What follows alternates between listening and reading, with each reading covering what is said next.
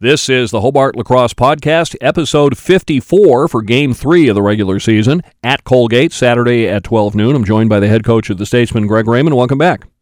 Ted, what's up, brother? Before we talk about last week's game and look ahead, let's talk about yesterday's, as we tape this, Athletics Day of Donors. I know a lot of programs are getting very competitive. How did Lacrosse Nation represent yesterday? We're doing okay. I think we're, middle of the road right now. There's a couple programs in front of us. I know we're supposed to take it as a competition, Ted. We don't really view it as such. I think all the dollars raised is, an excellent day for Hobart and William Smith athletics in general. So, obviously you're either, like we tell our guys, you're either competing or you're not. But, we're grateful for what our alums do all year round. And, I think that we're fortunate to be in a position where, we've got a couple big donor days where, we got our fall event, we have our number sponsorship, we have, a couple of things throughout the course of the year. So we love ADOD. We love it for our department in general. We think it shows the power and the love for Hobart and William Smith athletics every single year. Our advancement office does a terrific job. Ted, you do a terrific job. Our sports information department does a terrific job. It just shows what great collaborative effort can do. I asked you this yesterday, but for people who didn't see the video webcast, what are some of the major funding items you're looking for in the program right now?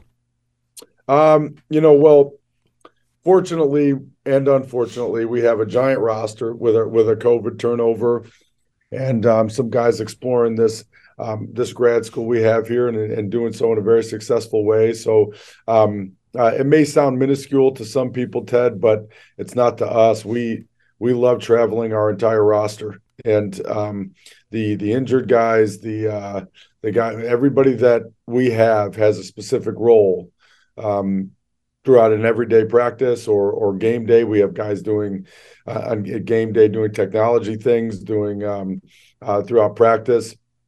Even if it's water, this and that, whatever, everybody's got a responsibility. Everybody's got a job, whether you're in a cast, you're in a boot, you got a helmet on, you make us go. So we love bringing the whole group, and it's a big group. It's very costly. So that's an important thing for us. And I do believe it's an important thing for recruiting, being able to tell a recruit, we bring everybody to all of our games. It's the biggest or the most powerful form of camaraderie we can have. Travel, playing, getting victories in an opponent's venue, staying in a hotel, dinners out to eat. We say we have senior speeches on the road, yada, yada, yada. We feel it's very important to bring people, all people with us. 2 buses cost money, food costs money, all of that stuff. So that's a big one for us. And also the nutritional value and the health of our guys. We've added GPS trackers to our everyday work. We're looking at the volume of our athletes, how much we're putting on their legs, how much we're putting on their bodies, who's running at top speed, who needs to run a little bit faster, we can literally look at a screen and see who worked the hardest over a course of a day and who didn't. And so, and again, that software is very expensive. So that's been helping us out a ton, and all the Normatec equipment and Hypervolt equipment that the Stein family provided us is helping out a ton. And also looming in the near future here is the trip abroad. We really want to get that back involved here, from every 4-year period. So every class has at least one trip abroad. We'd really love to do that. And we know those are very successful trips and again, add to all factors in the health of a program. So those things, Ted, everything I just mentioned is not cheap. And so every cent we get, every dollar we get, it goes to the betterment and the experience of our men. Last Saturday at Lehigh, everything's clicking, 10-4. 9.5 minutes to go in the first half, and outscored from there 15-3. What happened? What changed? Oh man, sounds it still stings when you say it, Ted. I think honestly, we look at this this early season experience as, of course, a loss that will only result in failure if we don't correct those easily fixable mistakes. that we make throughout the course of that long period. I think even starting in the third quarter, we come out, they throw a gimmick at us, they shut somebody on our man up. Alex Rose is a great leader. He gets us in formation, he gets us into specific spots, and he steps into a gap and rings a pipe for a goal, and we're still in pretty good shape. I think understanding that the landscape of lacrosse is so different these days that big leads have seemed to fall by the wayside in some capacity. It's harder to hang on to those leads with a shot clock scenario and a couple different other factors, but also it is if you just do your job. So what we're talking about here is understanding that momentum in a game of momentum. This was a momentum game before I even started it. It's just the way lacrosse works. It's a free-flowing game, and now with the addition of these clocks, with the addition of the increase in pace, that momentum can shift dramatically. I mean, look at Virginia in a Harvard game. I mean, I think Virginia's winning, Ted, that game 20-5 in the second quarter. And they scored 20 goals in the first half of that game, and I think they won that game 25-21. So, that's another insane scenario, and they're not always likely, but our guys need to learn that leads can go away quickly if you aren't focused on the things that got you that lead in the first place, which is, like we talk about constantly, attention to detail, doing your job, making the right play, not the easy play. It's a disciplined thing. It really is. And there is no testament to a present mind and a toughness than losing a big lead. It is when we're at our worst as coaches. You feel the angst, you feel the what's going on here, and you really got to teach a team how to stay in that moment, how to execute the right plays, and do the things from an inside out standpoint that will get you victory. So I hate the loss, Ted. The Hobart faithful hates the loss. Our guys hate the loss. We hate even more the way that it happened. But also, hate to sound like an after-school special, but it's an awesome experience to see that when you drop your guard a little bit, that's when a panic can set in, and you just can't allow it. We have to be mentally tougher than that and execute better for over a 60-minute period. So how much of the coaching focus this week is on the second part and what went wrong, and how much of it is showing the team the first part and saying, look what you guys are capable of when you play? Yeah, it's a little bit of both. I think it's more the latter, but in a healthy standpoint. Not point fingers or saying you did this wrong or you did that wrong. I think we watch film, based on a mistake to mistake standpoint, and also every week we watch the plays that work, and so our guys have to see what works well, and they have to see what works poorly. I think if we don't balance the both of them right now, Ted, we're bad coaches, because we've shown the ability to play great lacrosse together. We've shown the ability to play very poor lacrosse together. So, but our guys have to know that a mistake, Ted, in a scenario where you're losing a lead is the same as a mistake when you have a big lead. They seem like they're more. They seem like they're bigger. They seem like they're more monumental. They seem like a drop pass, when a team's going on a 4-goal run. That same drop pass happens in a different scenario.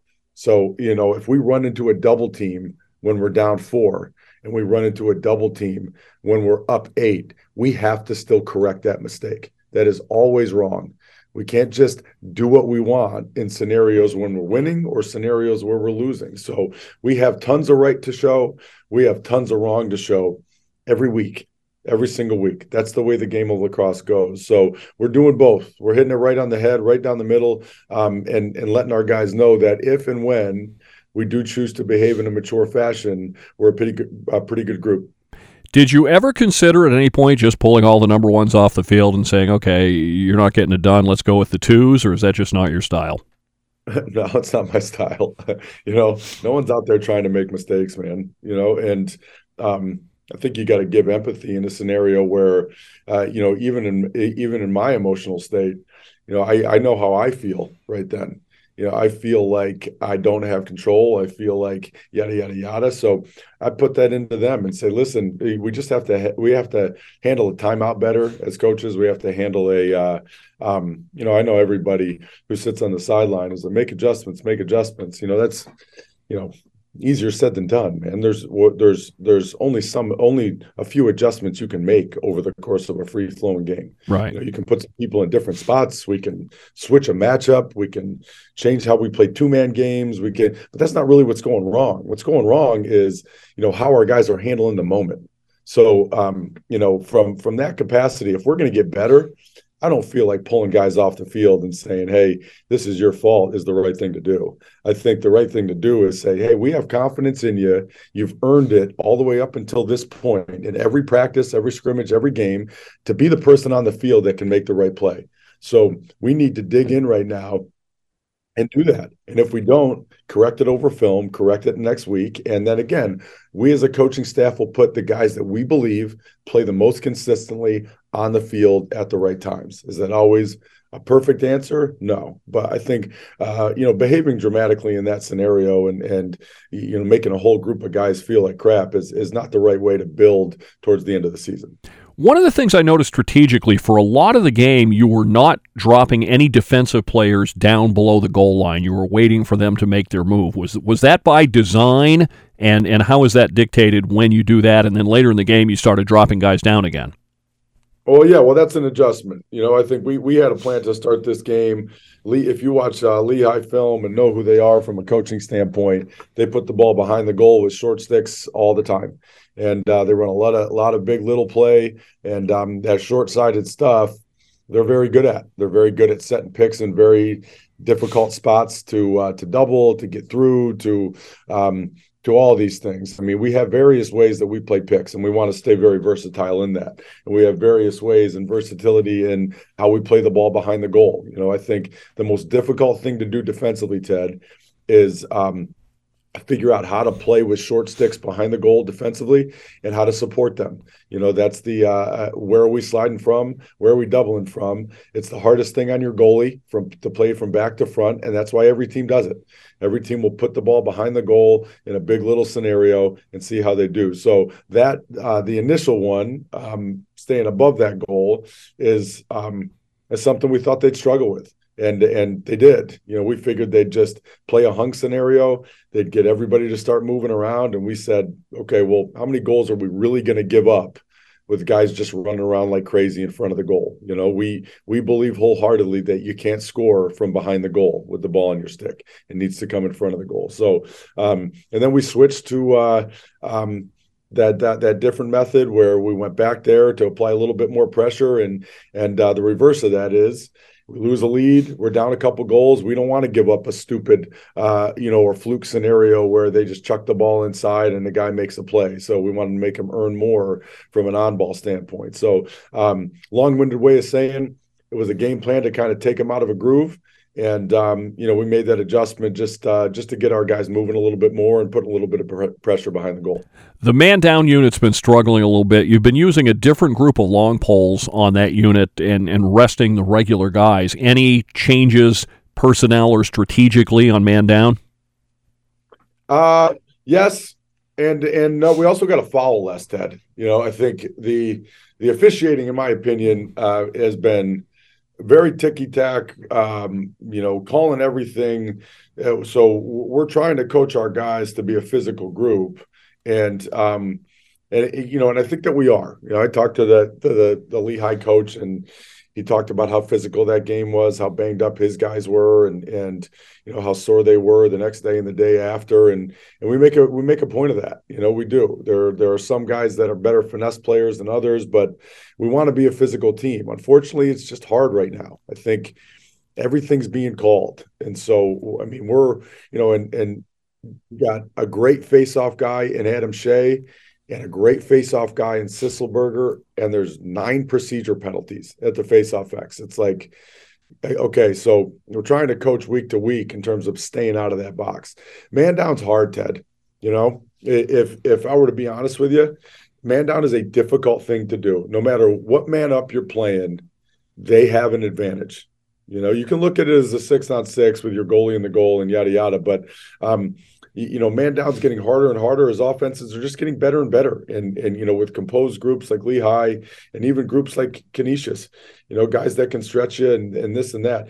If you go down 7 times, and you're giving up 3 goals there, it's not the worst performance that you can imagine. Now, if we can stay out of the box, if we can go down 3 times and give up 0 goals, 4 times give up 1, now we're talking about a balance that makes sense. But if we're putting a group in there 7 different times, 8 different times, and telling them to get 8 stops, we're crazy. And we've done that before. We did it up in Bryant last year, or 2 years ago, that COVID year, where they called 12 penalties on us. We had 12 man downs. And I mean, that's just, I think that's on the black and whites as well. Like you gotta keep the flow of the game going a little bit here. So we're making adjustments as we always do. We're not going to, continue along a path where we're unsuccessful.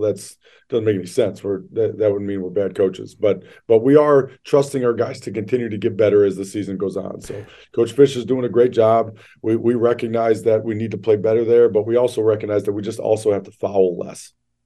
It seems to me, I want to go back to the faceoffs for a moment, and it's not to make excuses, but we were saying during the game, it seems to me the officials sometimes make those guys stay in that crouch for an awful long time rather than just get them down and blow the whistle. I mean, hockey, for an example, they don't dub around. Once the guys are ready, they drop the puck. I mean, it just seemed like there were a lot of times in that game we're waiting 4, 5, 6 seconds before the whistle blows, and everybody gets twitchy and someone jumps.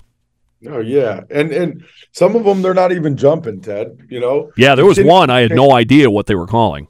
Yeah, that happened on 5 of them.